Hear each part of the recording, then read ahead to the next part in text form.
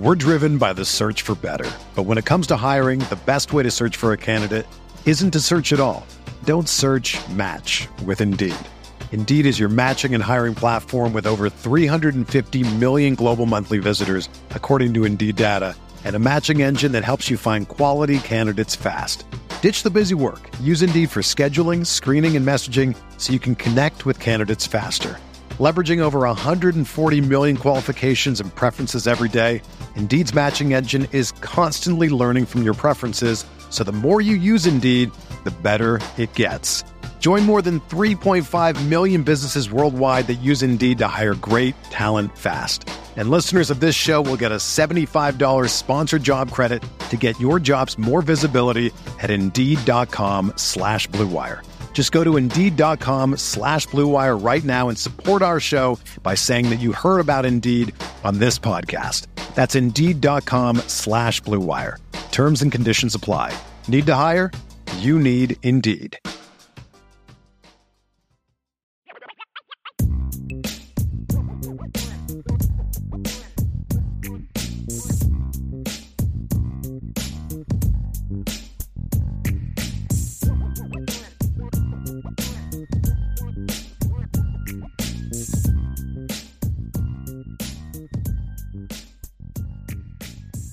All right, we are back, Notre Dame fans. Welcome back to another edition of the Irish Breakdown Podcast. That's Ryan Roberts. I'm Brian Driscoll. Y'all can see our names right there. And we're back to talk about Notre Dame football. And so we kind of put the finishing touches last night on the Stanford game. And so what we're going to do now, as I told you, we're not going to be talking about UNLV all week. We will have a show about the UNLV matchup. We are going to respect UNLV that way. This is a team with a winning record. I think that their football coach is doing some nice things, because when he took over and came there, I believe he came from Oregon, correct? Arroyo, yeah. Yes, Coach Marcus Arroyo. When he came there from Oregon, I mean, he walked into a pretty rough situation, and they were bad. And they're a competitive, even though some of the losses, they're a competitive football team. He's doing a really nice job there. So us not talking about UNLV is not meant as a disrespect to UNLV.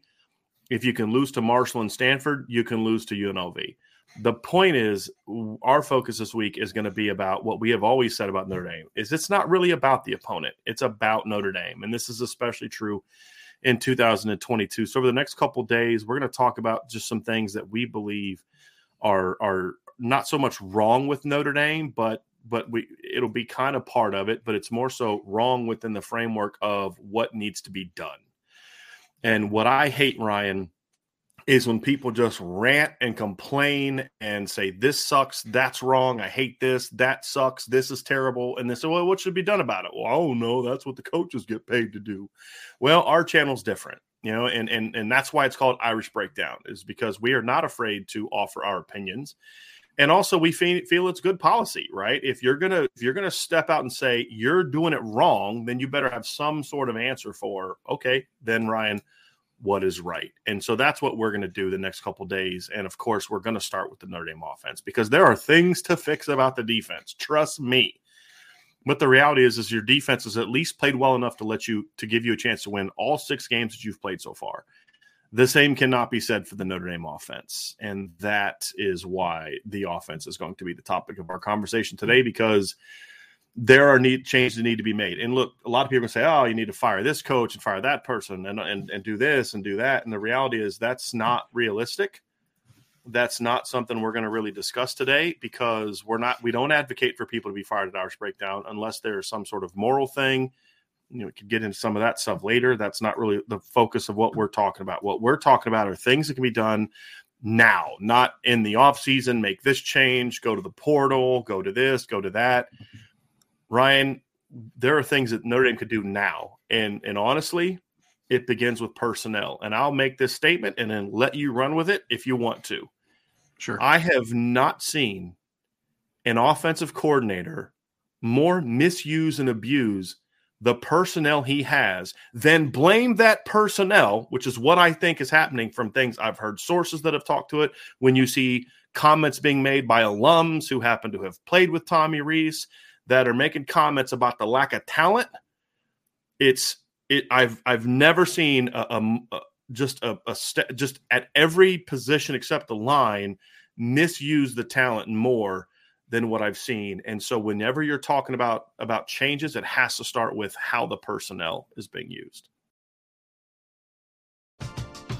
We're driven by the search for better. But when it comes to hiring, the best way to search for a candidate isn't to search at all. Don't search, match with Indeed. Indeed is your matching and hiring platform with over 350 million global monthly visitors, according to Indeed data, and a matching engine that helps you find quality candidates fast.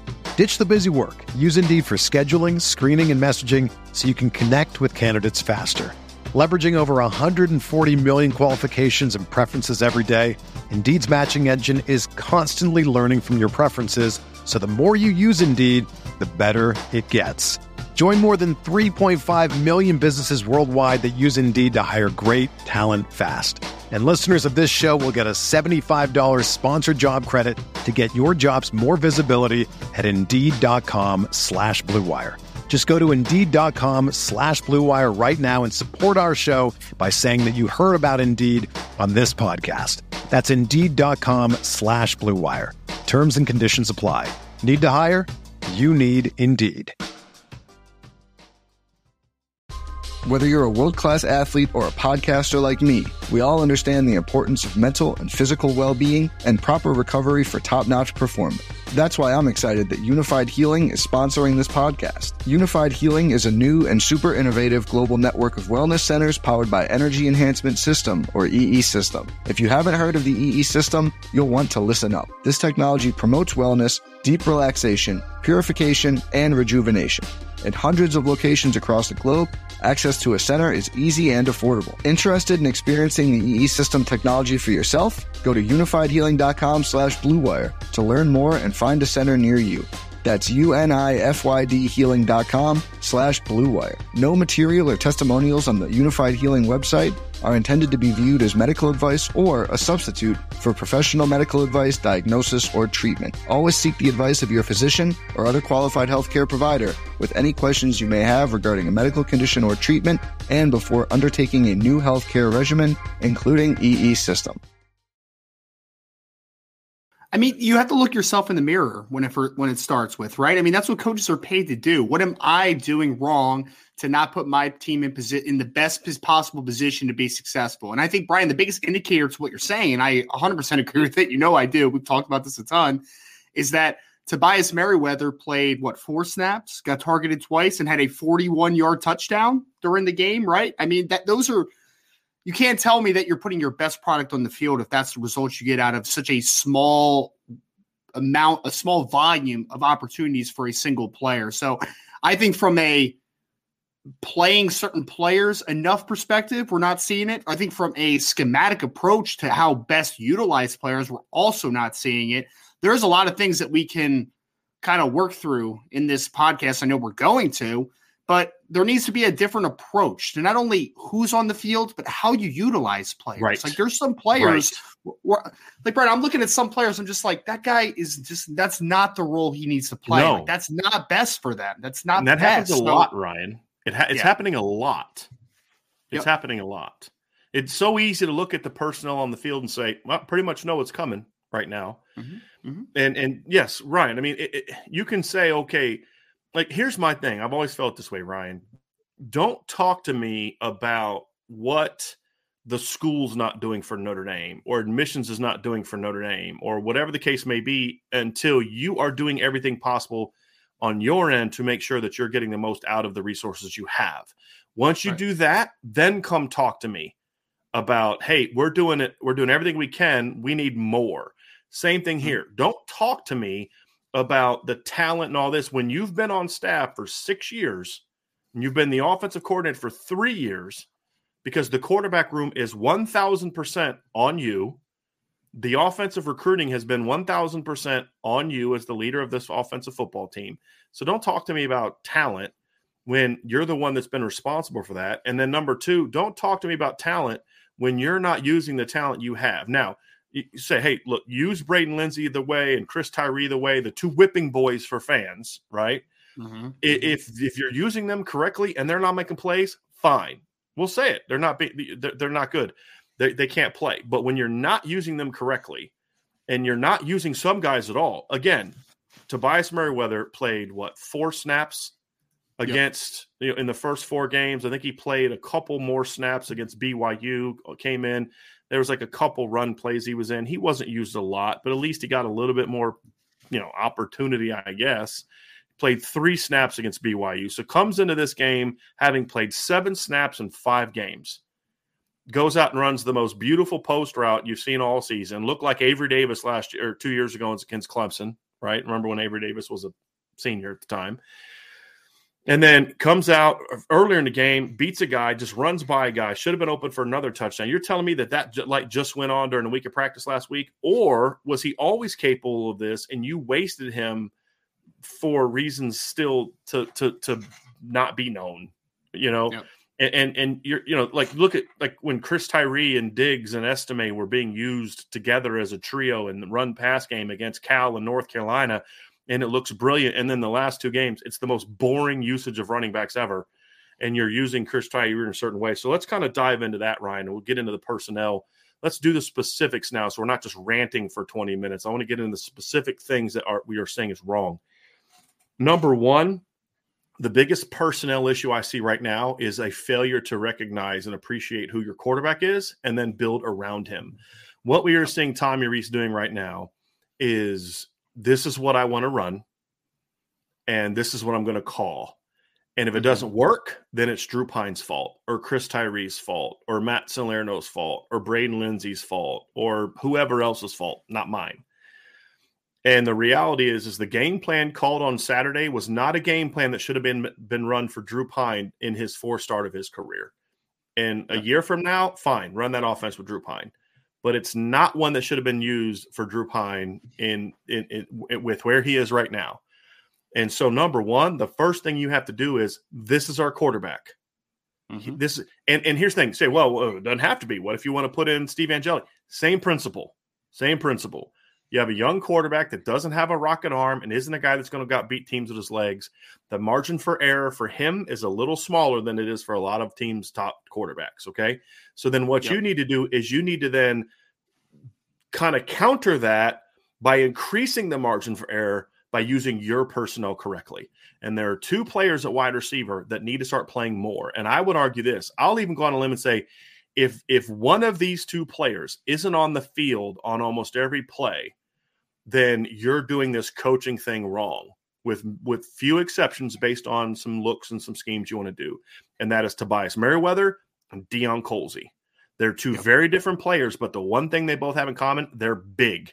And when you have a quarterback who is young, inexperienced, lacks confidence, when does Drew Pyne look confident? I've seen him look confident throwing to 2 guys, Michael Mayer and Tobias Merriweather. Why? Bigger guys, right? Mm-hmm. And you got to listen to Coach Freeman after the game talking about, well, he's doing this, he's doing that, and all this other kind of stuff, and he's got to get better here. And then you listen to Drew Pyne talk about Tobias Merriweather, and he's like, dude, he does that all the time. And that's what we've heard. I mean, Drew Pyne confirmed what we've been saying all year, what we've heard from our sources all year. Dude does this all the time in practice. I loved it when he said that. It was like so beautiful. And so clearly he's confident there. But put Deion Colzie in the game. Why? Because Deion doesn't have to get open. He's 6'5". Do what Stanford does. He's always open. And when you have a 6-foot quarterback that's struggling with confidence right now, throwing the ball outside the hashes, you need that. And so to me, I'm not saying you got to put both of those guys on the field, because you still need to play Jaden Thomas. You still need to play Braden Lindsey. You still need to play Lorenzo Styles. There is still a role for Matt Salerno, albeit a limited one. There's still a role for Joe Wilkins. So it's not like just put those 2 kids out there for every single play. But one of them needs to be on the field at all times, and there need to be some snaps where they're both on the field together, because you have to be able to take advantage of that size, Ryan. With the way this team is built, you want to be a running football team. You've got a quarterback that's not a runner. You've got a quarterback that's inexperienced, doesn't have a bazooka. His ball placement was good against BYU, but isn't always on point. You need to protect your run game and protect your quarterback by making sure you have more size on the field. And those are the only 2 guys that bring that to you. Well, and I don't want to, we're not pushing back on, this is no detriment to Drew Pyne, right? Like, I'm not saying anything that is a negative thing about him. It's just simply the fact of, like you said, doesn't have the strongest arm, and his ball place is hit and miss at times, right? Like he's a young quarterback that's still developing. So when you have when you have that type of player that has those inconsistencies and doesn't have maybe that high margin for error, or how do you increase some more? Yes, right. Or experience. How do you increase a margin for error? You put length around him, right? Those guys all have incredible catch radiuses. I mean, we didn't even talk about Eli Raritan because I know we're going to talk about the tight end position a little more in depthly. Right. Yeah, we're going to talk about that more in depthly. But if we start getting some of these size around it, Drew Pyne, it's going to make him more confident because he's not going to have to worry about being perfect all the time, right? Like that's the thing is you don't have to be perfect, Drew. You just need to put it in the vicinity of a guy like a Tobias Merriweather, and he can make a play on it. They just have to put it around Michael Mayer. He can make a play on it. Same thing for Deion Colzie. Same thing for an Eli Raritan when we get there. Like those guys create opportunity for your player because the biggest misnomer is that the only way to create separation is either with speed or route running. That's not true. You can also create separation with length in the air, elevation. Like that is also a way of creating a point of separation for a wide receiver. So those are the biggest things for me, Brian. Like we keep harping on the Tobias Merriweather, but like after you saw the game, does anybody blame us for doing that? Right? I mean, literally. Thank you. You see it now, right? You see it now. The only catchable ball that was thrown to Tobias Merriweather was a 41-yard touchdown. And the other one should have been a 30-yard touchdown on the first one? Like it should have had 2 catches for 70-plus yards and 2 touchdowns in this game. Right. On 2 targets. That's what should have happened. He ran by dudes both times. And what is this team lacking? The ability to run, supposedly the ability to run by people, which again is a misnomer. If anyone that's been in the game knows that that's just flat out not true. Right. But it's clear that the game plan is not designed to take those shots, right? And they did in this game. My question is okay, first of all, why'd you wait till the fourth quarter to do that? But, whatever. That's a different conversation. Second half, I should say, because they did take the one shot in the third quarter. Yeah. But this is something that's going to help your quarterback. What is something else that can help your quarterback? And that is getting more playmakers in the field and using those playmakers correctly. And we'll get into this a little bit more in the run game, but the way that Chris Tyree has been used in the last 2 games is, I'm going to say it. This is going to sound unprofessional, but I've really tried to think of a better way to say it. It's the dumbest thing I've seen. It is the dumbest thing I have seen in a long time. The fact that I can't tell you the last time. I think it's probably North Carolina. The last time that Chris Tyree was giving anything but an A or a B gap run. I mean, you're having him just run duo nonstop. That's not his game. Now, he ran well on Saturday. You go back and watch the film. He didn't have a lot of holes. He was kind of leaking out. He had that 15-yard run called back because of a holding penalty. You're asking him to do things you should be asking Audric Estime to do, and you're not giving him the opportunity to make plays in space. You have these great game plans. The first 2 the first 2 wins with the running backs in the pass game, and it's completely gone. So You're not getting him on the field enough. You're not utilizing the playmakers you have, which is tight end, which is Eli Raritan, Holden Stace, and Mitchell Evans. And the issue that we had with Mitchell Evans last week was, wait a minute, you're telling Deion Colzie and Kane Barong that they're not playing because they missed fall camp, and then Mitchell Evans comes back who hasn't practiced since – he's been out forever. I think he missed all spring and all fall camp, and now he's finally back, and you immediately put him in there. I'm not knocking Mitchell, but what is the message you send to the rest of the team, number one? And then number two, if you're going to put him in there, you've got to utilize him. And so now there was one pass play that was called where Mitchell should have caught a corner route, if you remember that play out of the 12 personnel with the 2 tight ends together. But you got to use them more. You've got to use Eli Raritan more. And it's yes, I get it, he can block, but he's also your twitchiest kid you have at tight end. Why are you not lining him up outside? Why not putting him in the slot? They're using Holden Stace a little bit, and then when he disappears against Stanford, gets 1 target and he plays, just a couple plays, and then it's okay, where'd Holden Stace go all of a sudden? Because you could have built off of what he did against BYU and gained more confidence, and you just said nope, we're done. Played 2 snaps against Stanford. Mitchell Evans comes back after not having played all year, plays 19 snaps. And it's just kind of one of those things where it's just I don't quite understand what you're doing at this point in time. There was a snap where there was you had Matt Salerno and I think Davis Sherwood or one of the other tight ends, and you're well, there's only 3 guys that the defense has to worry about right now. just from a usage standpoint, not even from is that guy good standpoint, but a usage standpoint. People say, well, you can't win a receiver if you're playing Matt Salerno. Okay, let's stop playing Matt Salerno. I mean, you have other options. Yep. And so if you're going to insist on running a bunch of 12 personnel, then you have to use it better. And that's the thing we're not seeing enough. And so that's an aspect of what we're doing. And then when it comes to personnel, you've got to figure something out with Lorenzo Styles. I'm going to try to be delicate about this because I'm very high on Lorenzo Styles, and I know you're extremely high on Lorenzo as a player. Yep. There's a usage problem with him, but it's not the only problem. Lorenzo is not playing inspired football right now. Now, it may be the usage problem has him bummed out. He's still a young kid. He may be frustrated. He may be homesick. I don't know what it is, but one of the complaints I've had all season with Lorenzo is the kid's just not playing hard, not consistently playing hard. And it was better against them, but I think you need to come and have a sit-down conversation with him and say, hey, man, what's going on? Figure it out, fix it, and then start using him better. Because he's being incredibly misused this season. We've talked about Braden Lindsey. You've got to use him better. We'll get into some of the specifics of those two kids when we get to the pass game. But the reality is there are playmakers on this football team that you are not using. There were times on Saturday, at least 10 to 12 snaps, where you chose to put an overall slow group of players on the field. Now, they're good players. Logan Diggs is a good football player. Mitchell Evans is a good football player. But Jaden Thomas is a good football player. But they're not fast. They're not good because they're fast. And all of them have a good role. But when they're all on the field together, you all of a sudden just became as slow as Stanford.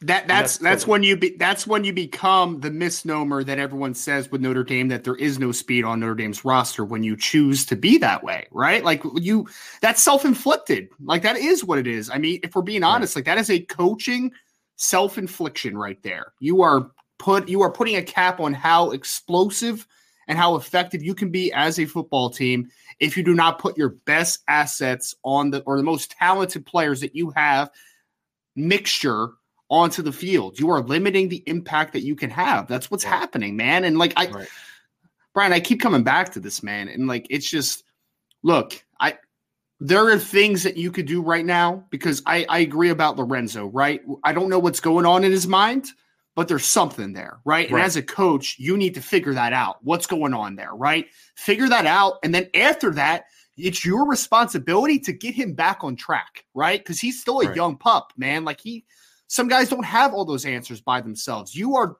there to guide men, right? Guide young men. Right. And as a coach, and build you need to sit young men. And build.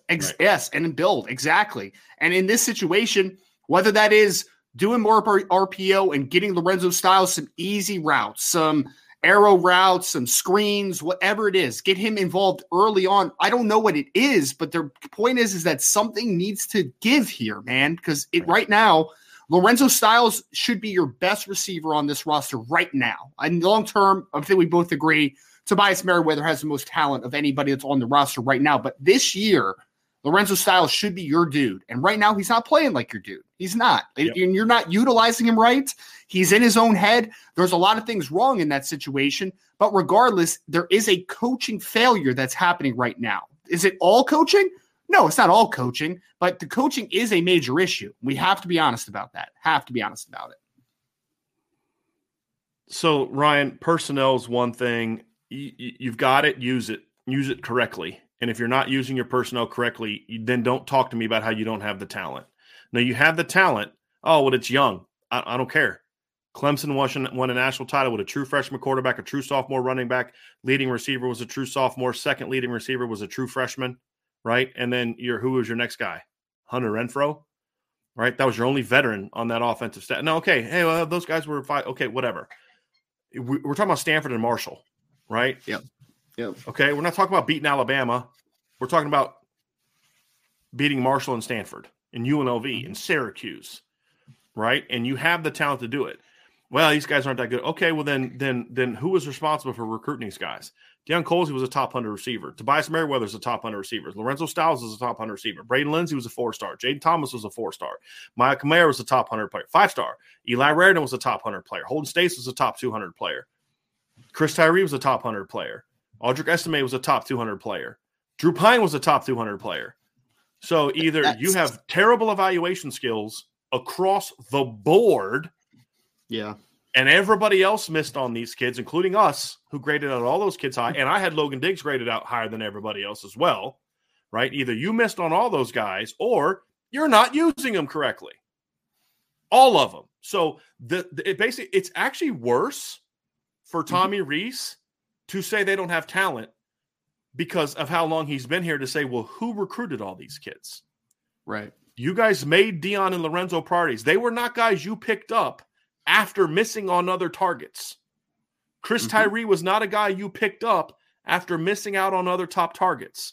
Neither was Eli Raridan. Neither was Holden Stace. Neither was Drew Pine.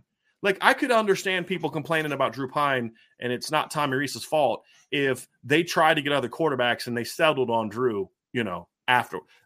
He committed to them as a sophomore. A sophomore. You wanted Drew Pine. So then don't come bitching to me, theoretically, publicly or privately to your friends or whatever, that you don't have the kind of quarterbacks you need because you chose this quarterback room. You chose it. You chose it. Yep. You recruited it. So who's responsible for that? This isn't like Marcus Freeman walking in as the first-year defensive coordinator last year saying, hey, these are the guys I got. I got to coach up what I have. Right? This is not that. You've been part of the staff for 6 years.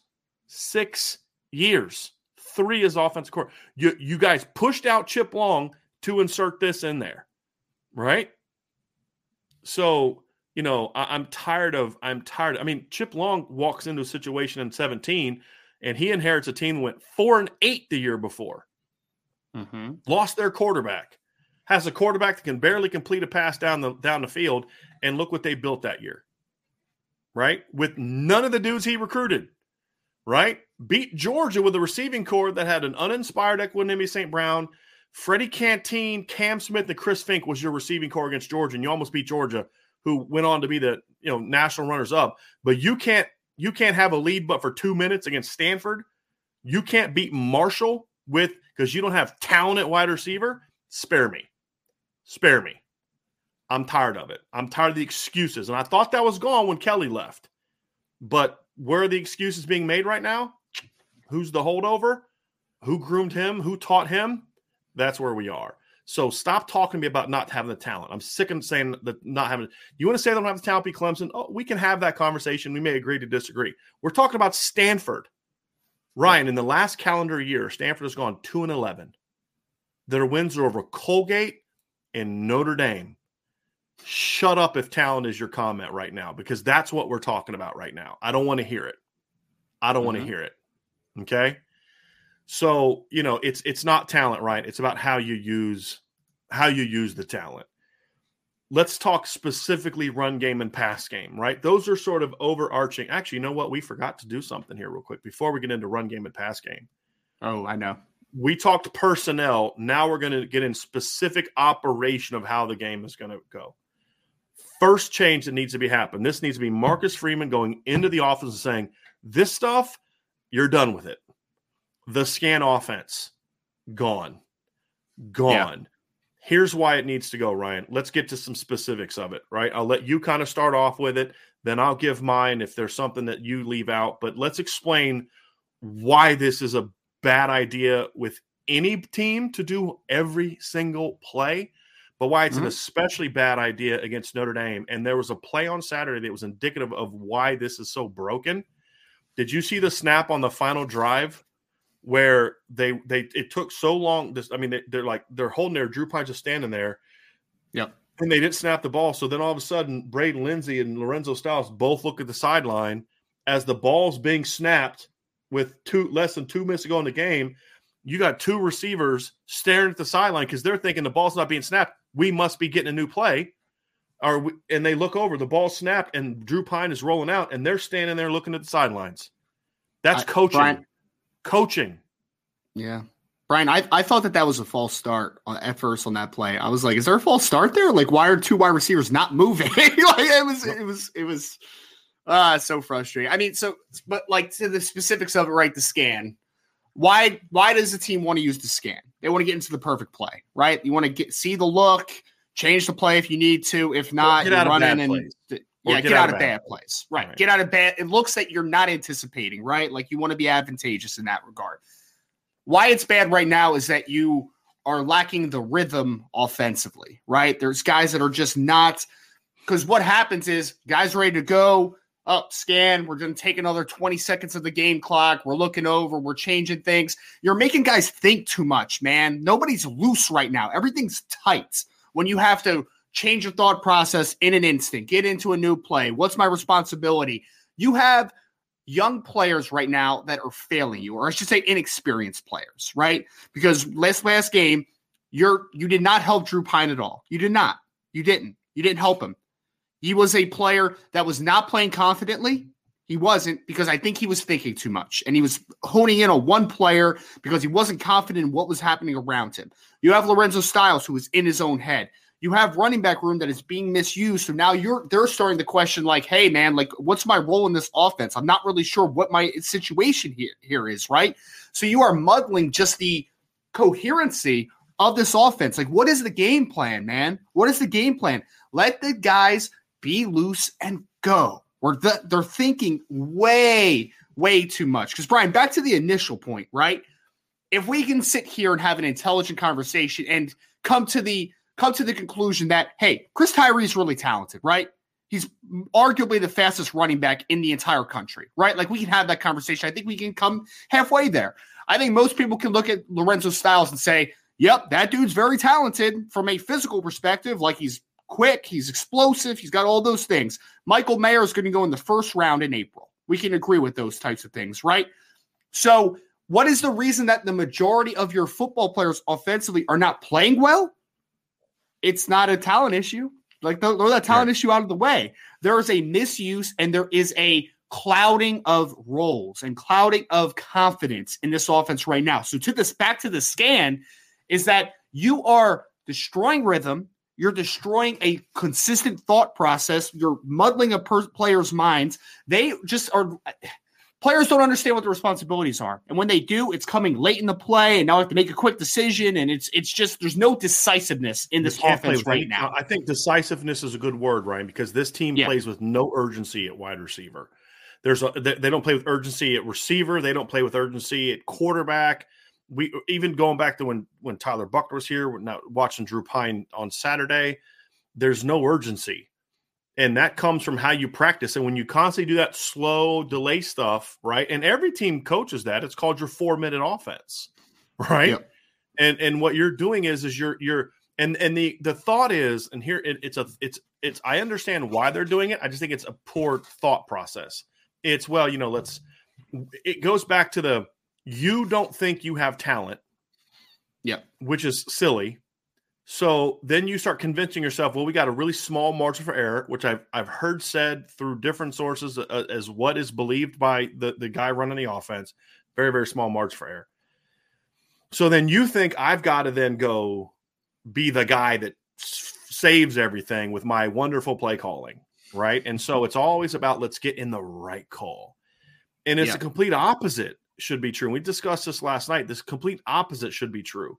If you have, if what you believe is true, then what you're doing is the last thing you're doing, because so much of what Notre Dame does on offense is built around, you need guys to win. You need guys to win one-on-one go routes off the ball. You need guys to win ISO routes in the slot. You're not scheming these kids up. And when you go with this slow down approach, you lose all your tempo. You lose all sense of urgency. You force them to make quick reads and decisions every single time you make a check, right? Yep. And then the other thing you do is you kind of put yourself into situations where you can't really do any real shifting and motioning, right? Because that's effective. Because what they're doing is they will motion and shift, but then they will then look over at the sideline, and by that time the defense is lined up and has been able to adjust to what they did. So the only real motion they can do, Ryan, is a quick motion across, and that is it. Yeah. Whereas, like Stanford will used to do things back in the day, because that's probably the closest to what Notre Dame's trying to be, where they would come in out of 12 personnel. They'd line up in a twins, one side and then tight end a wing, and then they would shift over and then motion a guy across, and as they're doing all that, bam, the ball's coming out, snap. So you don't have time to adjust. You're looking, you're making checks, you're bumping the offensive lineman over or defensive lineman over because they've shifted strength and all this, and they're snapping the ball and you're mid shift, right? But when you do all that, then stop and look at the sideline. You've done nothing.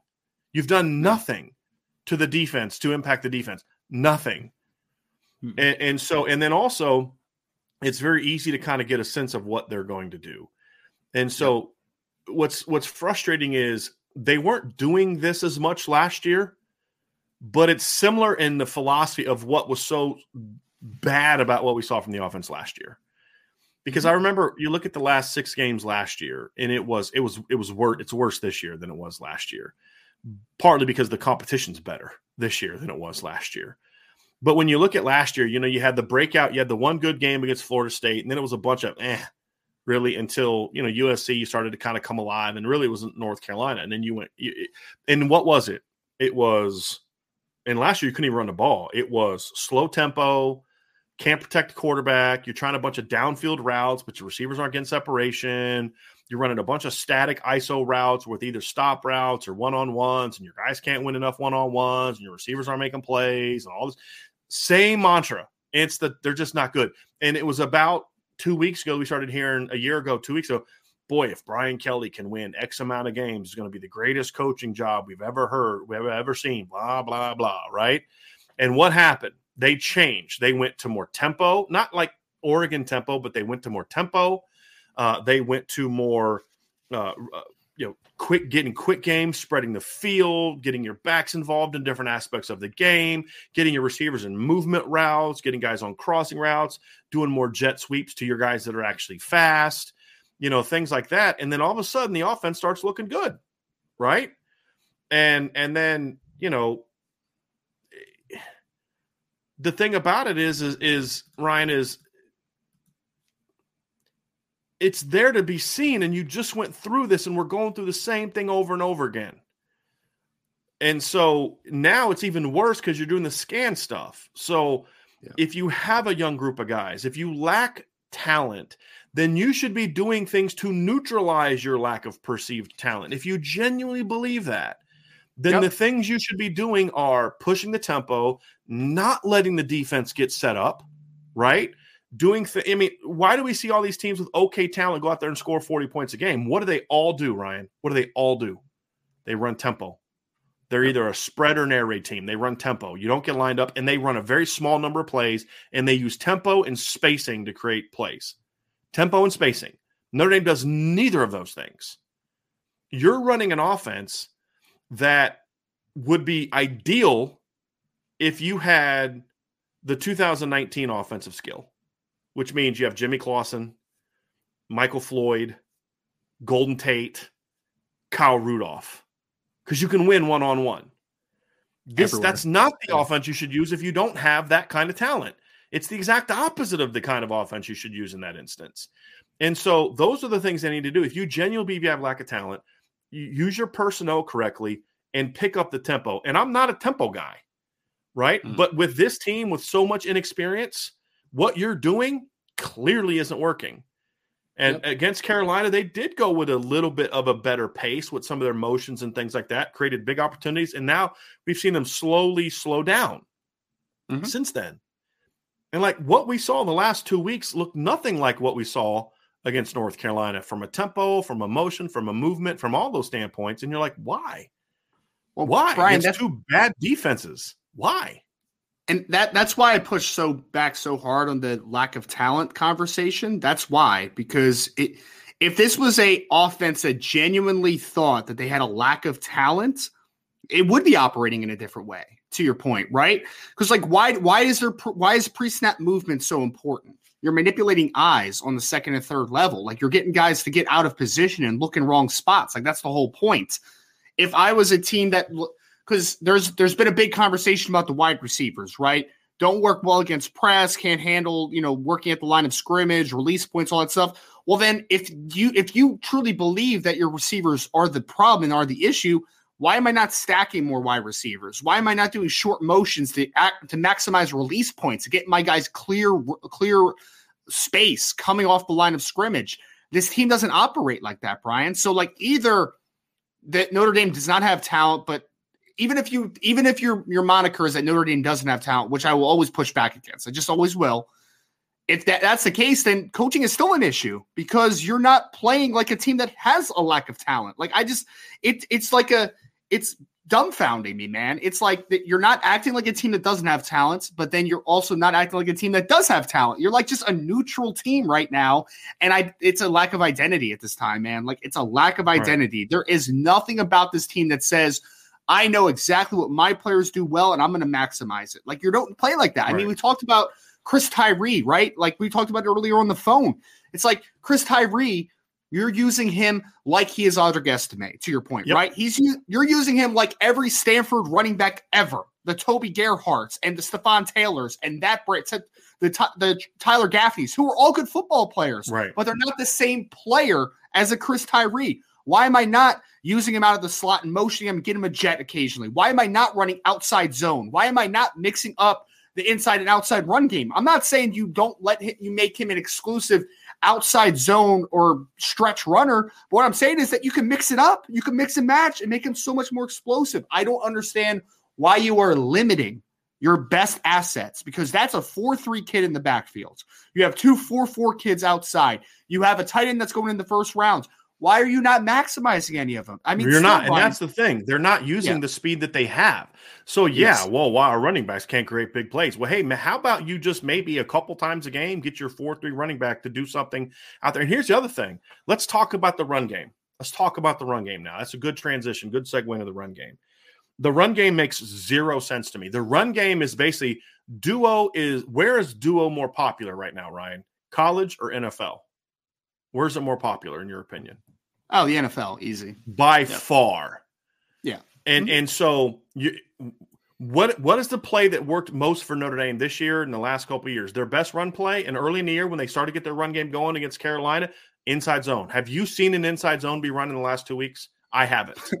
I haven't. No. They've gone back to what are the 2 plays? Chris Tyree's big plays as a running back have been on what? Counter, inside and outside inside zone. Good. Inside zone. His 80-something yard or his 90-something yard touchdown against Syracuse was on inside zone. His touchdown against Clemson in 2020 was on inside zone. His big runs last year were on inside zone. That's what he does. That's what he ripped North Carolina with was inside zone. You've eliminated that, and you're now running duo, which is more of an Audric Estime run, but then you're not giving Audric Estime the ball on duo early on. You're giving it to Chris Tyree. And then the other thing is, I can't tell you the last time I saw Chris Tyree run outside on a run that was designed to go outside. Not seen him run an outside zone. And the way they're running counter is really just abysmal. And the blocking is fine, but the way that they're bringing the other second blockers on counter and then the footwork and the timing, the backfield is a mess. We've been talking about that all year. It's gotten a little better, but not a whole lot. And you're not allowing your backs to kind of get downhill. They're almost running into the back of the blockers the moment they get the ball. That's bad timing on a counter play. We're not seeing Chris Tyree ran a couple jets early. I don't want him running jet sweeps, really. I mean, he can do it, I guess, over some other guys, but I want to see him running outside zone. I want to see you toss it with him where you let your big physical offensive line really get some width and create a vertical insertion for him to get to hammer with, right? Yep. And then your inside stuff becomes more effective because teams just can't crowd the box like they're doing the last 3 games, knowing that you're not going to get outside. And then you don't even do it with your pass game. So run game has been a mess.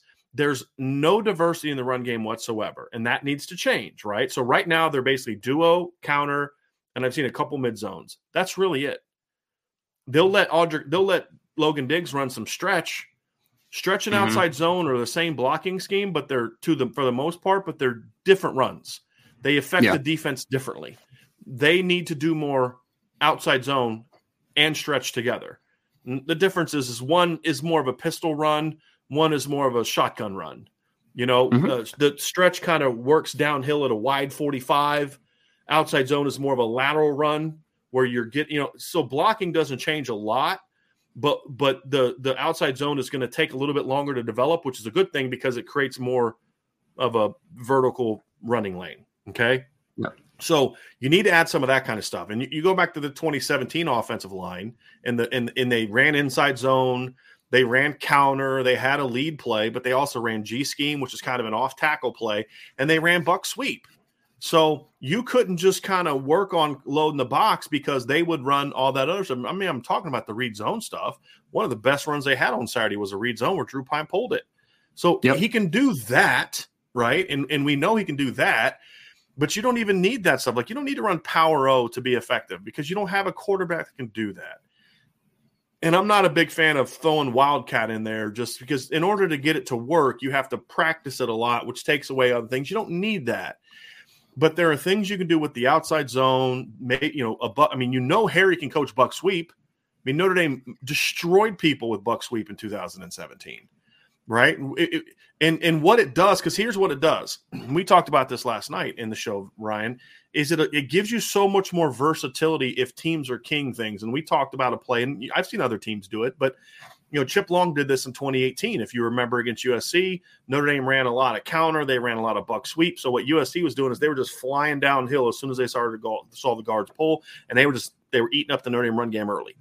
So what Chip Long did is he said they called buck sweep to the right, but he took Dexter Williams and ran him on a sweep to the left, and there was nobody out there. Cole Kmet had to make one block. He made it. Might have been Brock Wright. Either one of those two tight ends, Brock Wright or Cole Kmet, had one block to make, and if you can make that block, it's a touchdown. He made that block, and it was a touchdown, right? But what are you going to do off duo? What can you possibly do off duo? And the way they're running duo is confusing, very confusing very to confusing. me. And it's not effective for the most part. So you look at it and you say, you're not making it difficult for the defense. They know when you're running the ball, they know it's going to be here or here. That's it. That is it. And so schematically, there needs to be a much greater inside-out mix in the run game. Has to be. Has to be. And then what that then does is that creates some more RPO opportunities, which is the next thing. So first of all, personnel-wise, I know Tommy Rees loves Logan Diggs, and that's about the only running back I feel like they're at all scheming for to his skill set. Is like the only one the last two games. All the others just kind of plugging them in for what they like, which is dumb. If they're going to use three running backs, use them. They need to use three running backs. My point is the outside stuff that would work for Chris Tyree would also work really well for Logan Diggs. Right, the outside zone, the buck sweeps, the things like that, those would also be really good with a kid like Logan Diggs, who likes to be patient and let things happen and bounce, and then bam, he'll hit it. Right, so you're not only hurting Chris Tyree, you're hurting Logan Diggs and minimizing how good he can be with some of these runs as well. And so those are things schematically, plus using your personnel properly is important. The other thing is if you want to be a running team, you better use RPOs. And their lack of use of RPOs and their lack of the only RPOs they really do are just like little quick slides to the tight end, and that's fine. Those are okay. But your lack of creativity, no bubble screens. I mean, we'll get to screens in a little bit, but if you want to protect your run game, then RPOs have to be a part of what you're doing. You have to get some glances. You have to get some goes. You have to get some hitches. You have, for the love of God, give me a now screen or a bubble screen off. I mean, I still can't believe in 2022 there is a Division I offense that can't stop a backside crash. And Stanford knew it. When Stanford had a read on that Notre Dame was definitely running to a direction, they would crash the backside backer or the corner from the backside, and Notre Dame could do nothing about it. There was one play where they crashed the corner and the safety just stood there, because he knew they weren't going to throw it to him. Just stood there. Didn't get over, just took one step and stopped because he knew they weren't going to throw it to the receiver. Because the receiver's like, the receiver pointed to it, but then he's like, okay, I don't know what to do. I got to go block somebody. There was no thought in his head of, we're going to pull and throw it. Why? Because that wasn't an option. So if you're gonna run the way they do and you're not doing RPOs, you're failing your team. You're failing your team. You're not putting your players in position to be successful. Every defensive coordinator hates RPOs.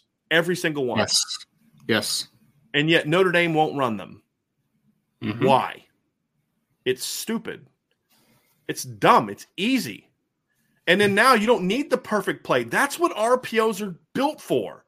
It's to protect you from not needing to be in. If they want to load the box and crash the edge, cool, pull and throw it. I don't got to scan and get the right call and, hey, I think they're going to crash the edge. Let's check to a path. It's built in. RPO is a scan, if we're being honest. Exactly. Like, it literally, it's much easier to read one. It's much easier. Really, and you can run your pass concepts off RPO. You can run a lot. I mean, you can't run like a flood concept off RPO, but you can run a lot of the stuff you do with RPOs. It's not just hitches and quick outs, which is all Notre Dame really does. It's not just screens. That's part of it. I've seen teams throw post routes off RPO.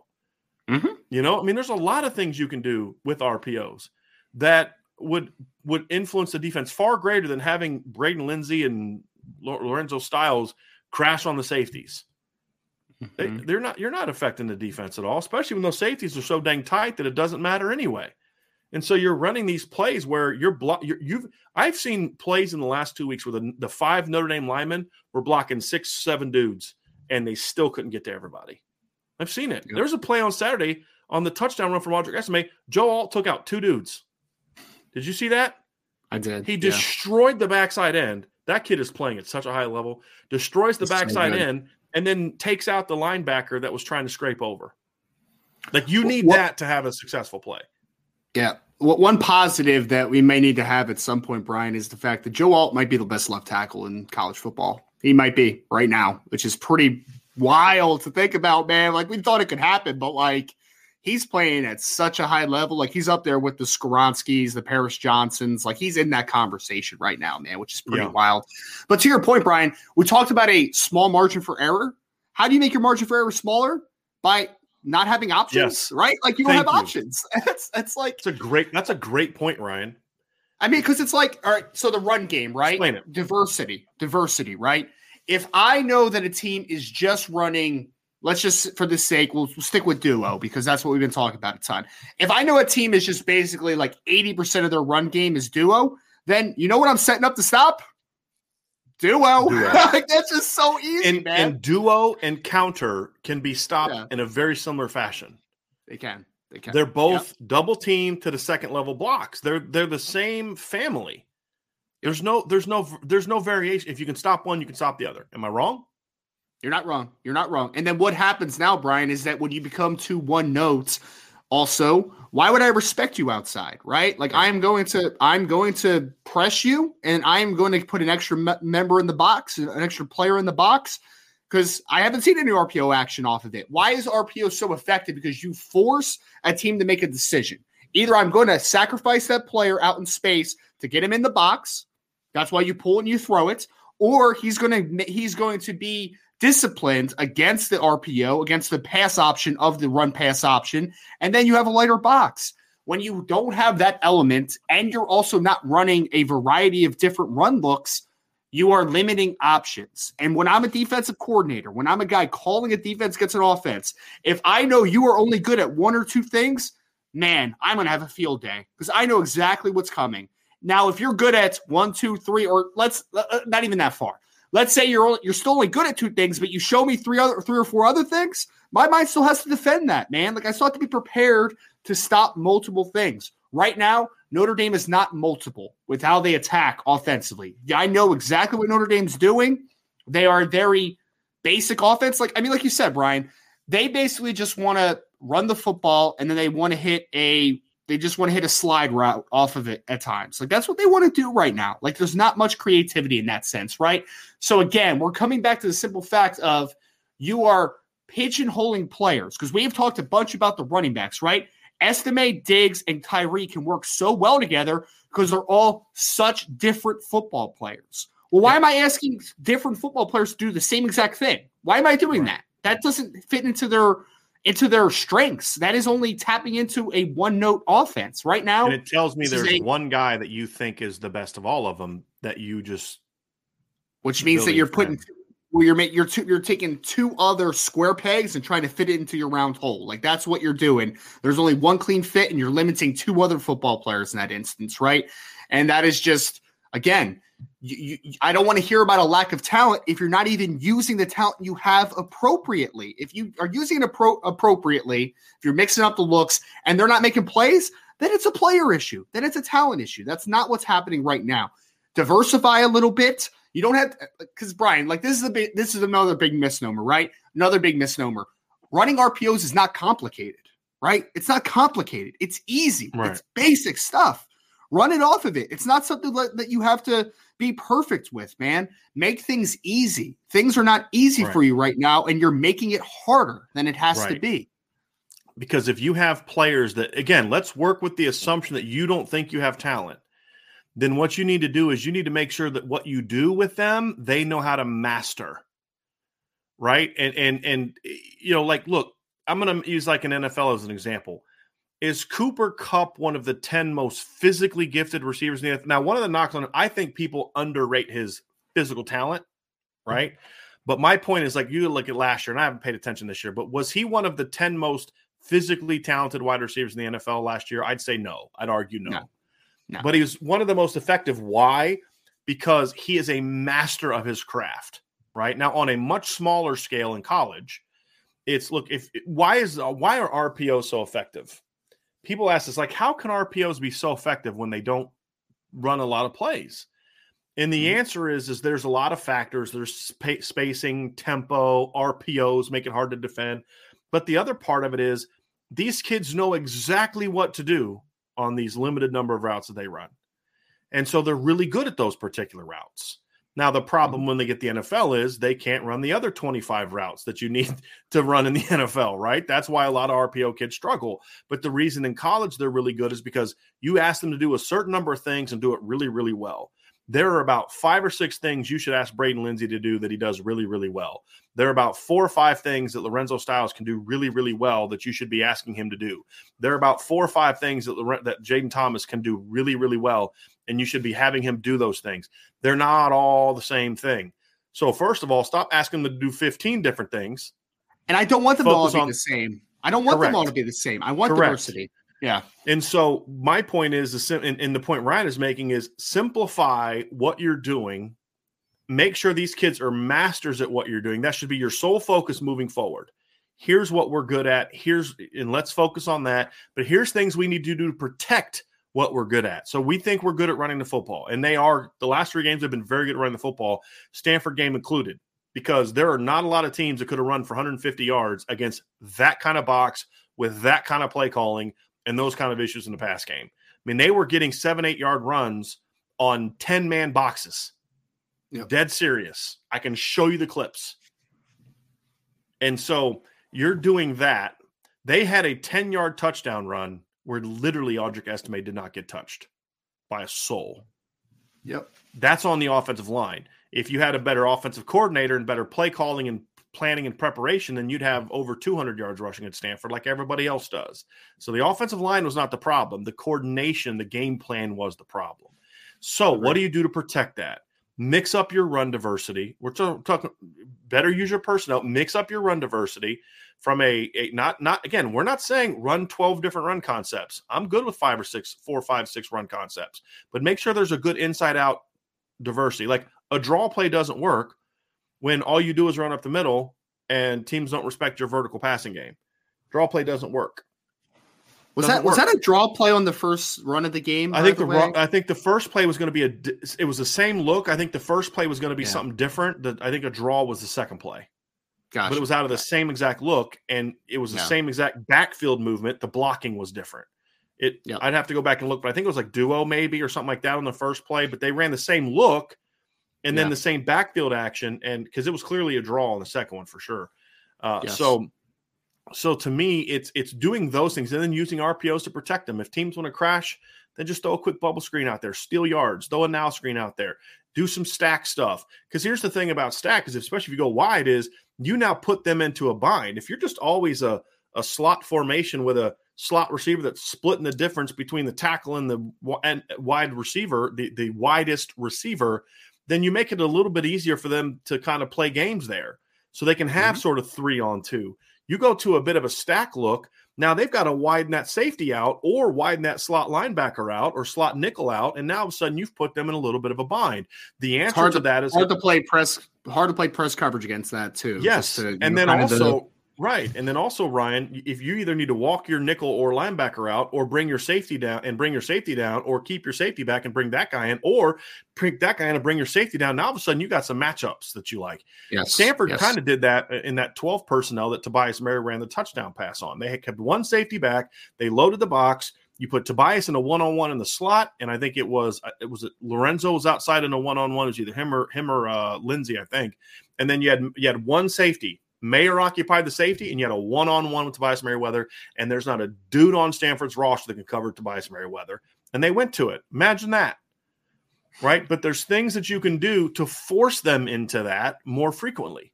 And if they want to kind of play off, then you now screen them to death. You bubble screen them. You run a slant. There's lots of things you can do.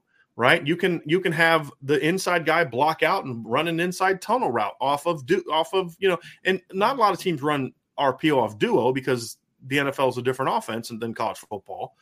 But there's things you can do with RPO, especially the way you're running it, where you can do that. So I mean, honestly, I don't know why they have this incessant desire to run duo. Inside zone's been their best run, and there's more you can do off of inside zone than duo. From an alignment, from a movement standpoint, all that kind of stuff.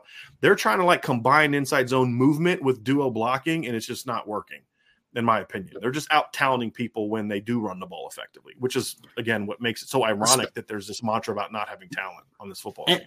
And they also, I mean, Brian, what's another thing that they want to do with the inside zone look is that they run a lot of cross zone action too, right? With the tight end. So the tight end's coming across, and then that gives you an easy flat route or the slide route, whatever, off of it.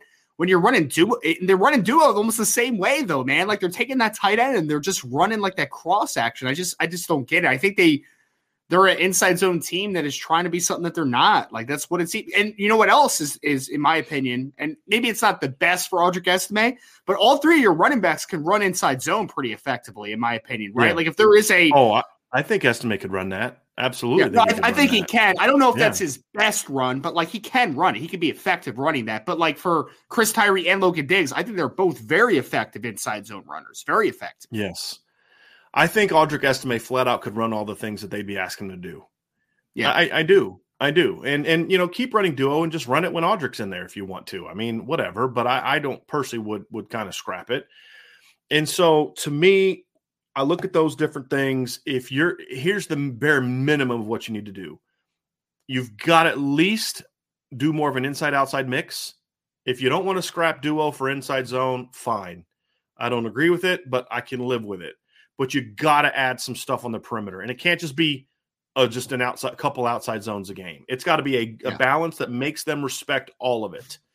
And then you have to add RPO, because if you start running outside zone, you're going to have a lot of teams that are going to be, and this is why I love probably my favorite play to RPO is outside zone. Mm-hmm. Because the way that it influences, if you're good at running outside zone, then you stretch that sucker. That forces the backside of the defense to collapse to protect against the vertical cutback. Because, I mean, there was a play, I think it was against North Carolina in 2017. They ran buck sweep to the boundary. And I believe, because that was the game where Alex Bars got hurt. This is 2017. Alex Bars got hurt in the first half. So they actually had Hunter Biven in at right guard. He was a right guard. They ran buck sweep to the left. And now he pulls. And so then the center works. Josh Adams cut behind the center and the right guard out to the left for a 70-yard touchdown in that game. On outside that's zone? The kind of, yes. And it was a vertical, no, it was a buck sweep. It was a vertical insertion, right? Because you're getting the width, right? So the play side guard pulls, the backside guard pulls, then the center is kind of pushing back.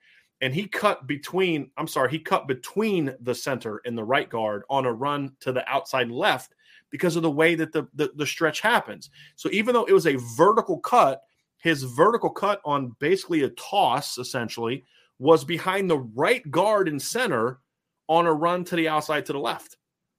Well, what does that force the defense to do? You've got to really suck down inside, because it takes Chris Tyree or Logan Diggs gashing you once or twice on that. You got to start to squeeze. So then what I do, I ride that outside zone. I ride it. And as soon as I see that guy crash, pull and throw the bubble, throw the tunnel, throw the now, throw the slant, whatever. And then you're 2-on-1. Yeah, exactly. Yep. This isn't rocket science, man. This is easy stuff. And know what you've done is you've now put an additional stress on the defense, which makes it easier, because to create run lanes.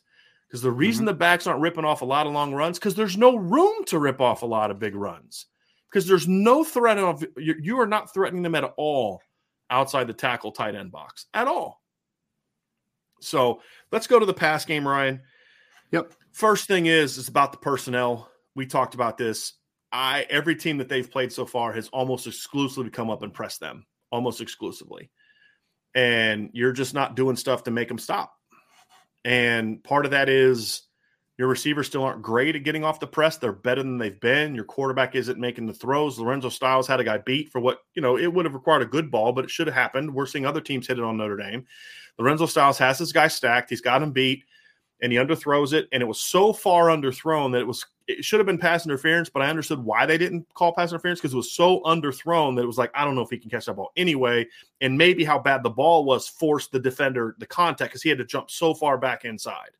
Right. So shouldn't have been a back shoulder number one. Throw it over top. Right. So those things need to happen. You need to start doing more things with the movements, with the stacks, to get Braden Lindsey and Lorenzo Styles off that press coverage, force teams to defend it differently. Those are all things that need to happen. But the other thing you need to do is this is where 15 and 16 come to account. 15 being Tobias Merriweather, 16 being Deion Colzie. Because if they can just get any kind of – there was a play on Saturday where Tobias didn't get a great release, and I just said, throw it anyway. Just throw it up. Throw it at about 9 feet and let Tobias go get it. And if he doesn't, he doesn't. But it's no different than you having to throw it away because nobody was open. Take your shots, because you know what he's going to do? Over half the time, he's going to make that play. As you've said, Ryan, if you're doing 50-50 balls right, they're not 50-50 balls. No, and when you have guys like Deion Colzie and Tobias Merriweather and Eli Raritan and Michael Mayer and all that, they're not 50-50 balls. They're really not. So reduce your outside splits on some of these one receiver looks. There's no reason for a single receiver to the field to be out by the numbers. None. Reduce your splits and give your quarterback time. I mean, you can run basically the same thing as a wide fade from a single receiver side if you give yourself enough room, because teams aren't respecting you. So you can use that. This is using how teams are defending you to your advantage. Against most defenses, Ryan, I would not do that. I would not have split my receivers splits down to throw an outside fade or an outside go route. Normally, against quarters, it doesn't work. Against cover 3, it doesn't work. Against most good teams, it doesn't work. But the way teams are defending you, they're not respecting you out there. So all you got to do is beat them a couple times, and all of a sudden people are like, you know what? They're putting these trees out there and just throwing the ball up to them, and there's nothing they can do about it. So we now have to play a more traditional defense to defend against that, which now opens up the run lane. It opens up the middle of the field even more. And so – BYU had a bad game plan. We asked them, what was BYU doing on defense? We didn't understand it. Well, Stanford didn't have a bad game plan, and they shut it down. And Notre Dame did nothing to try to threaten them except a couple near the sideline go routes. Well, if you want to run that stuff, then put your trees in and let them run it.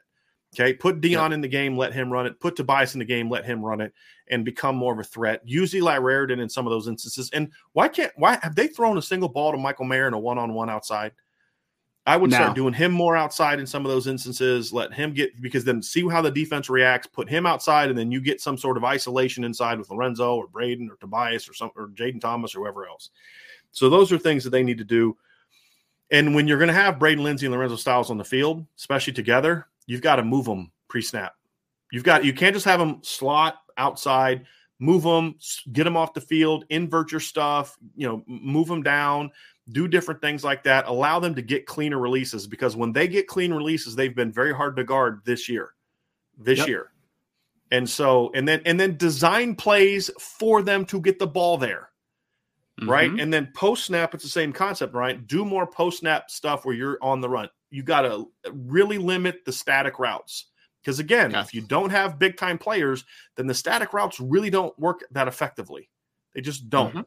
I mean, there was a play on Saturday where I'm watching it. It was several times where Michael Mayer releases off the line and the safety just stood there. You want to know why Mayer wasn't getting much separation? Because the safeties were just standing there waiting on him, because they knew he wasn't going to run past them. Not that he can't, but he wasn't going to. Because he's running sticks and he's running option routes. Like that's all he's doing, man. Like the only time he runs vertical, it's a backside release, and they're not worried about him anyway because they're passing him off to somebody else. Exactly. And he just stood there.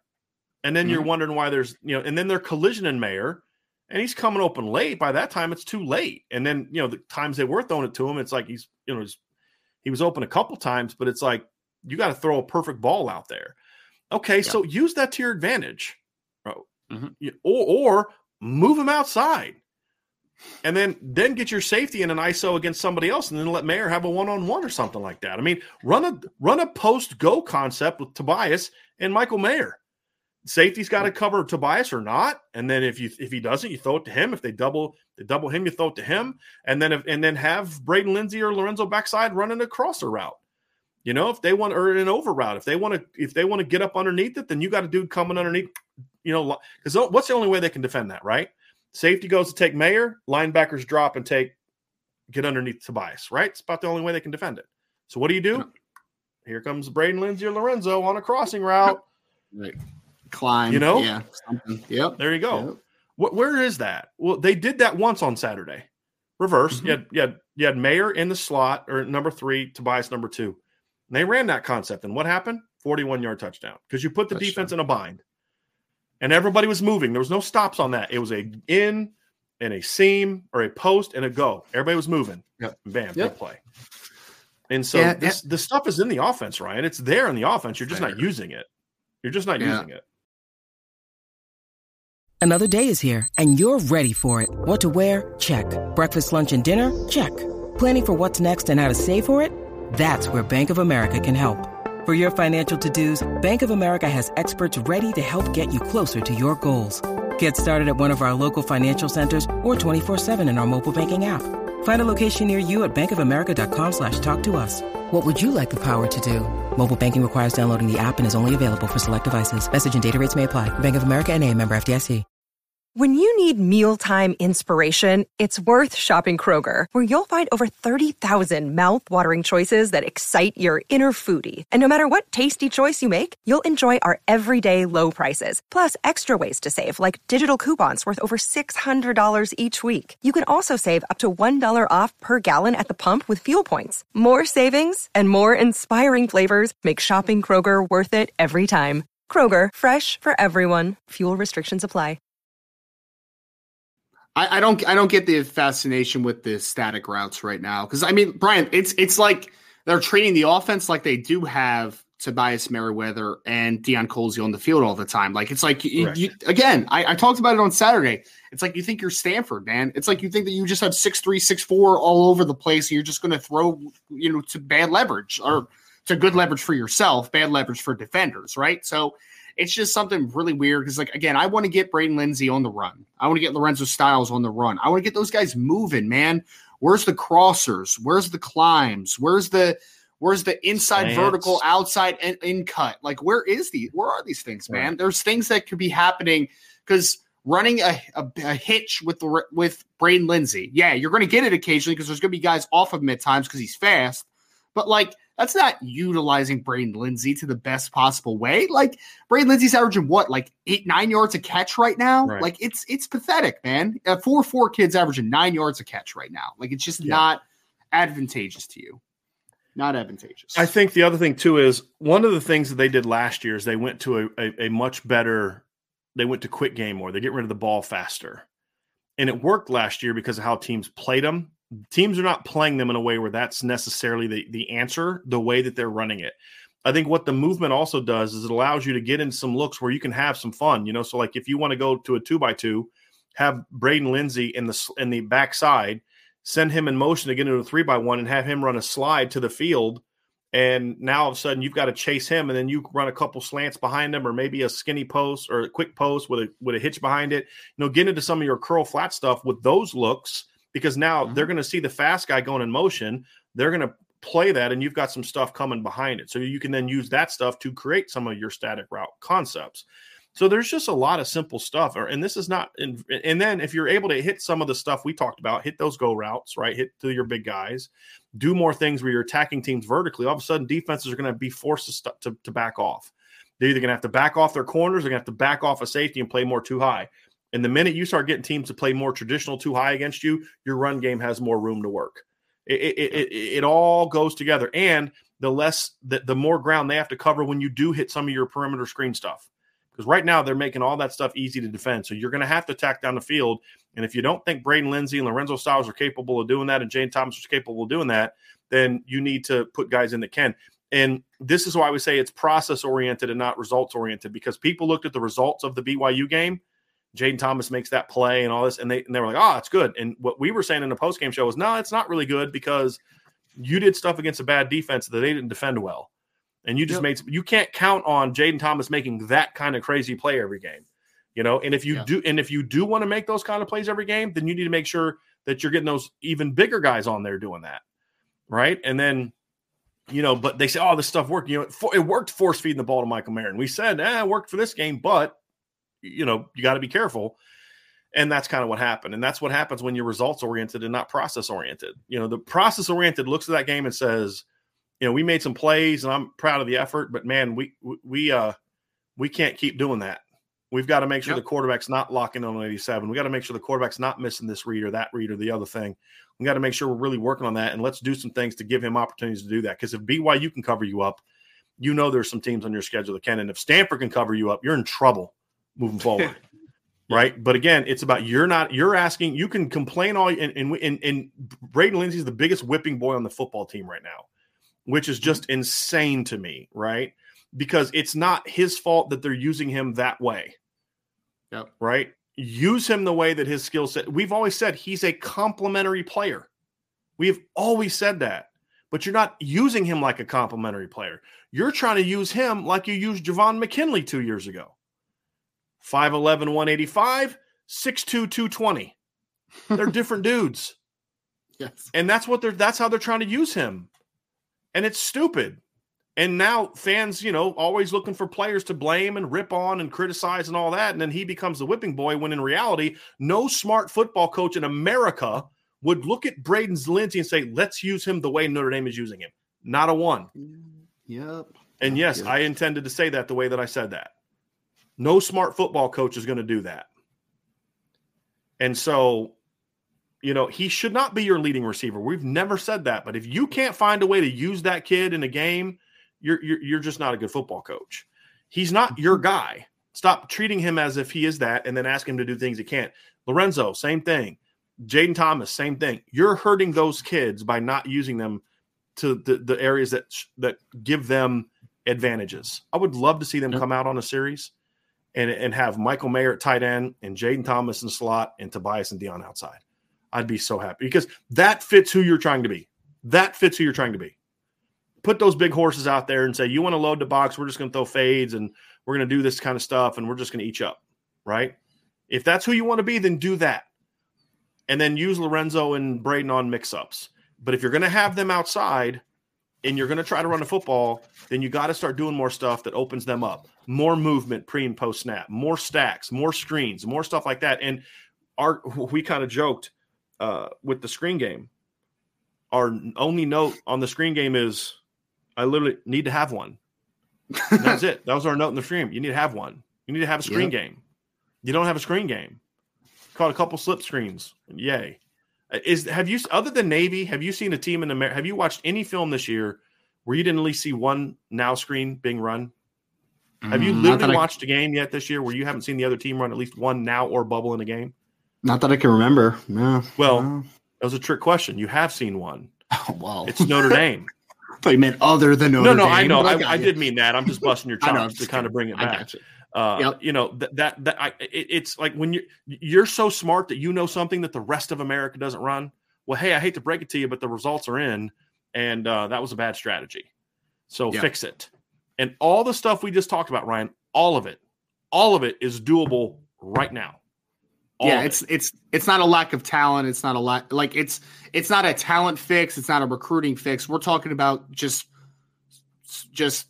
structural things that could change, just implementation, just roster stuff. Like these are the players, and this is the talent that's on the roster right now. We're just asking to maximize it differently, right? Like that's the biggest thing. We're not asking to hit the transfer portal right now and go get some guys because you can anyway, right. So it doesn't matter, right? We're not asking you to go completely change your recruiting philosophy because you need to get different players in here. Like this is something where you can do this in practice today if you felt like doing it. That's where we are at this point.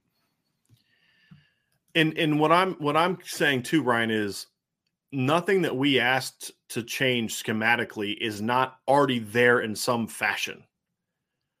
And anything that is new is a minor tweak that I could do with Division III players. Like when you're in a single receiver to the field side, which Notre Dame does way more than I've ever seen a team do, putting your trips into the formation to the boundary and having one guy outside. You're doing that, and I'm thinking, oh, they're doing that to set up a go route. Nope, never. Once maybe, And it's like reduce your split because you're getting pressed with no safety help and just throw that thing out there. Once that guy wins, here's your coaching point. Drew, once he wins, throw it out to the numbers. Right? I mean, that's Pretty it. basic. That's your coaching point. That's your coaching point. And then your speed guys will get separation that way. Your big guys will just be big. And then all of a sudden you're hitting these 30-yard gains. And then sometimes if you can really win off the line, you can outrun a guy and it's a big play. I mean, that's not something most teams can do because most teams get more respect than the Notre Dame offense gets from the offense. Right. And so those are the things you look at, Ryan. You say that's the only kind of new thing that they would have to put in to kind of get this thing going. That's it. That stuff is really simple stuff. But the inside zone, it's in the offense. Outside zone, it's in the offense. If the Buck sweep's not in the offense, then freaking put it in because I know you have an offensive line coach that knows how to coach it. I know you do. I've seen him do it for 70-yard touchdowns. I know it's there. Right? But it's simple stuff. It's stuff that's there. Use the personnel you have.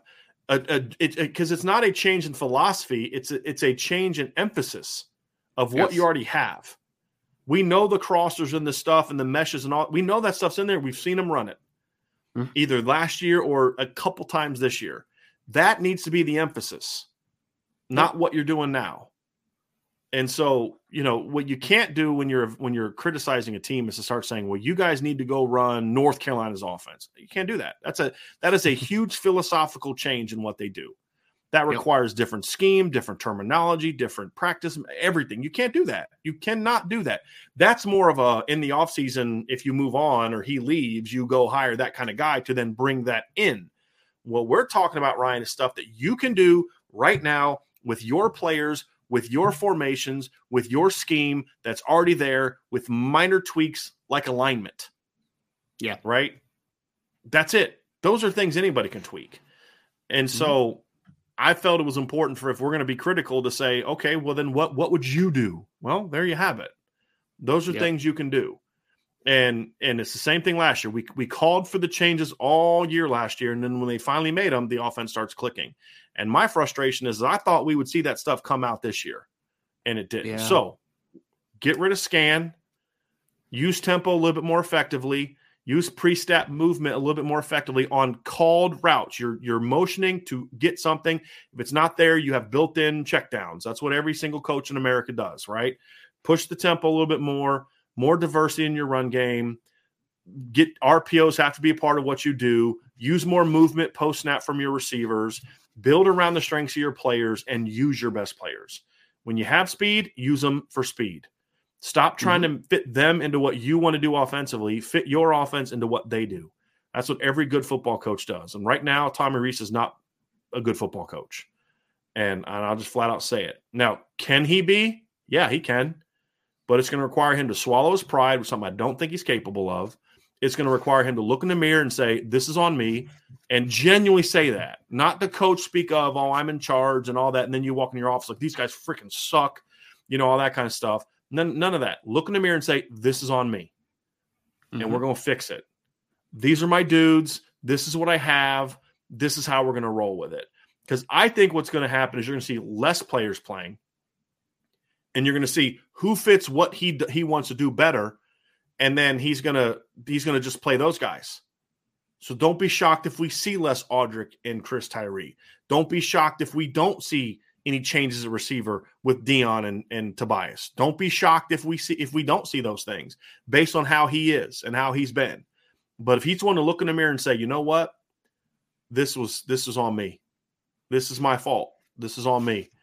And this is what we're going to do, then they can change now and they can roll. And then one of two things can happen. If he comes back next year, then he's regained trust of the team and all these kind of things. So I'm going to tell you right now, we're not the only ones. All I'm going to say is this. Me and you and the fans are not the only ones pissed and unhappy with how things are going right now. I'm just going to leave it at that. Okay. Yep. But you can fix all that if you're willing to do what a man does, which is look in the mirror and say, I'm the leader. This ain't working. It ain't their fault. It's mine. It's mine. Mm-hmm. And then freaking fix it. And if he's willing to do that, then I think this thing can get rolling. I do. If he's not, then it's going to be more of the same. Some weeks it'll look good. He'll have that one game where he calls a good game and puts a good game plan together, and then they'll crap the bed the next 2 weeks, and we'll all blame the players. And then they'll have a new offensive coordinator come in next year, and all of a sudden these same freaking players, at least the ones that don't transfer, all of a sudden going to look good. Like, wow, who knew? Right? Same crap. And that's what needs to happen. And I don't think he's willing to do that, Ryan. So that's my challenge to him. Be a man.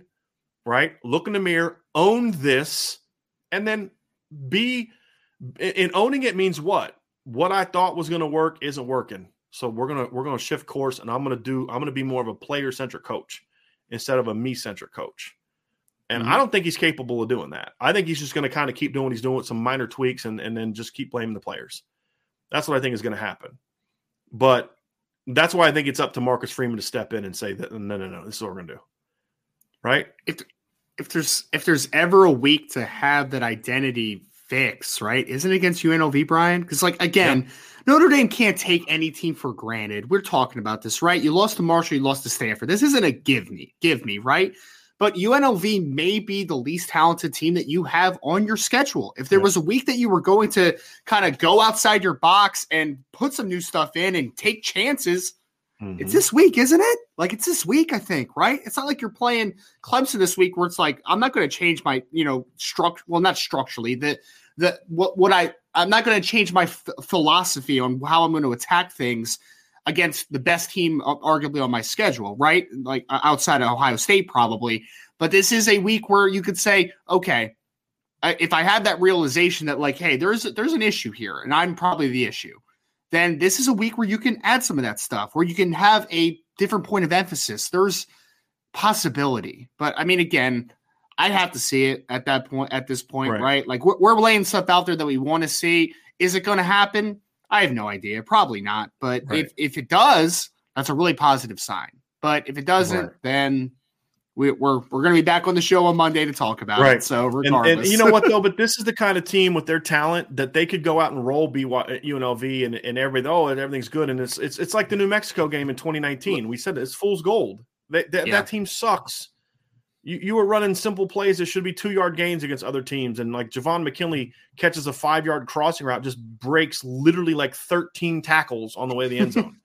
You know who else he did that against the rest of the year? No one. It's not sustainable. It's not sustainable.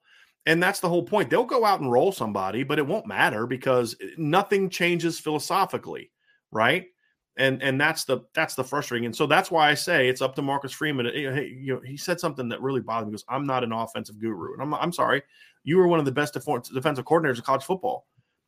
Yeah. What film are you watching every week? Other teams' offenses. You can't be a defensive guru if you're not an offensive guru. There's a difference between teaching it and knowing it. And that's where his expertise needs to come into. Here's what you're doing, and here's why this is not even remotely a problem for defenses. And here's how you need to do it. I don't need him to go coach the quarterback's drop back technique. I don't need him to go coach the offensive lineman's reach technique on outside zone. I don't need him to teach kids how to run a hitch. But I know as a defensive coordinator, he can say, guys, when all you're doing is running here, that's easy for me to defend. What would make it harder for me to defend? Mixing it up. Give me some outside zone with this. Give me some buck sweep with this. Hey guys, you're making it super hard on my secondary that once they have because there's certain run keys that you have that once they see that, they fly down. That's what makes RPO so much more effective than play action at times, is because you aren't giving it away with your play action blocking technique, which is going to be different than your RPO technique, because your RPO technique is a run play for the offensive line. It's not a run look, it's a run play. They're blocking a run play. And so when the way teams are playing them, they're going to crash. And then all of a sudden, next thing you know, there's 10 dudes in the box, even if there wasn't pre-snap. And so here's what you do to that. RPOs, this is what would hurt me as a defensive coordinator. If I was running this defense, this is what would kill me as a defensive coordinator. That's how you help. And then you say, get it done. No. I'm sorry. You thought this was a conversation. I apologize for giving you the wrong impression that this was a conversation with a back and forth. I'm the head coach. You're the offensive coordinator. My butt's on the line if this thing doesn't work. Your offense sucks. I'm not asking you to do this. I'm telling you to do this. Now go get it done. And if he does it, then demote him and put someone in there that will. Teams will do that. When you're a team like Notre Dame and your offensive coordinator doesn't listen to you, you do that. Now, I'm not saying he hasn't listened to him. I'm not saying that. I'm saying if he chooses not to, that's what you do. So please understand what I'm saying, okay? I'm not calling for them to demote Tommy Rees right now. I'm saying if the head coach goes in there and says, this is what you're going to do, this is why it would be super easy for me to defend you right now, and this is the changes that need to happen. And then if he doesn't do them, and this is who you're going to play, and you know what I mean? Like, this is who you're going to play. And if he doesn't do it, then you find somebody that will. It's that simple. And make it be known, this isn't a suggestion. This is not a suggestion. This is what I'm telling you you're going to do. And that's how it needs to be done. He's the head football coach. He doesn't need to be an offensive guru, but he knows what hurts defenses. And that's what troubled me about that comment, right? And I've said this before. Best coach I ever worked for, our offensive playbook was literally designed by our head coach who was a defensive coordinator. You know what the design of the playbook was? Everything that teams did that he hated to defend was our offense. And that's why he took a program that was not any good and turned him into one of the best Division III programs for over a decade before he passed away. Almost 20 years before he passed away. You know what I mean? And so that's called, I may not be an offensive guru, but I know what kicks my butt as a defensive coach. And I know what I need to stop, and I know what's easy to stop and what's hard to stop. And that's what Coach Freeman needs to do. I love it. Yeah. Go ahead, Ryan. I love the chess match. It just kind of to put it out there for a second, Brian. Like I always used to think of like when I would coach, like that was my same thought process was like, I would hate defending that. Like that stinks, man. Like a 3x1 set with a tight end into the boundary. I would hate defending that. I am probably going to be a gap short backside, and that stinks. I don't like being a gap short. And it's not rocket science to your point, right, Brian? Like, it's like, you know, as I prepare a defense, what hurts me? What makes me uncomfortable? That's what we need to do. Like, that's just easy. Right. That's basic, man. I mean, to your point, I just wanted to add that in because as a person that has coached in the past, like, that's how I always used to think about it. Like, man, that sucks. I don't want to defend that. That's not fun. That's not fun. So, yeah. Right. So that's going to do it for this portion of the show. We're going to have a mailbag coming up next. We don't have a lot of questions started right now. And honestly, we kind of got into a roll, so I wasn't able to go back and look through a bunch of the question mark questions. So if you put a question in there early and you really want it to be addressed, either super chat it or just put it in there, right? Just put it in there again, and then we'll get to it. It'll be a lot easier for us to kind of look down and find those if they're put back to the bottom than to go kind of up top and do it. And you know, it's kind of funny, and this kind of got to me, but to end it this way, Irish Blooded says, we need to rent a billboard by the stadium just like we did for Weiss, showing Tommy in the booth in the caption, do your effing job. Honestly, that's exactly what Marcus Freeman, I don't believe in billboards. I hated it when they did that billboard with Brian Kelly a few years ago. I don't know about a billboard Charlie Weiss. I wasn't here then. I don't like the billboard idea, but I love where Irish Blooded's head is at right here. Mm-hmm. If I'm Marcus Freeman, I would literally walk in there and say all the things needed to say, and I would look at him and I would say exactly to him what he said to Drew Pine. If you can scream it at the quarterback, then I'm going to scream it to you. Do your effing job. Your job is to score points, not to bitch about the players not being good enough or all these other things. Do your effing job. You scored 14 points against freaking Stanford. Freaking Stanford. You scored 21 points against freaking Marshall. Do your effing job. If you can yell it to a quarterback, that I can yell it to you. Do your effing job. And you also gifted Marshall a touchdown as well off of a pick six. So yes, to your point. There you go. So that's going to do it for this part of the show. We're going to move on to the mailbag next. As we said, put those questions down below. But before we go, please, everybody, hit that like button, hit that subscribe button, hit the notification bell, share this podcast, sign up for the message boards at boards.irishbreakdown.com. Obviously, subscribe to our CFB Nation channel. We are going to, so just so those of you listen, we are going to start taking some episodes that we have on CFB Nation and putting them on our feed at Irish Breakdown just to give you guys a sense of what that show is all about. We would love it if you would kind of start subscribing and look at that channel, start listen to that content. It's great football content. We're hoping to add some new shows here lately. We haven't had John Garcia on a lot because he had a baby, and he's been kind of dealing with a newborn. So I told John, do what you got to do. You know what I mean? Like, your lady needs you, your baby needs you. Do what you got to do. But he's going to start ramping up here again soon, and we'll get back to it. So, so definitely do all that. And thank you for being with us on this part of the Irish Breakdown podcast.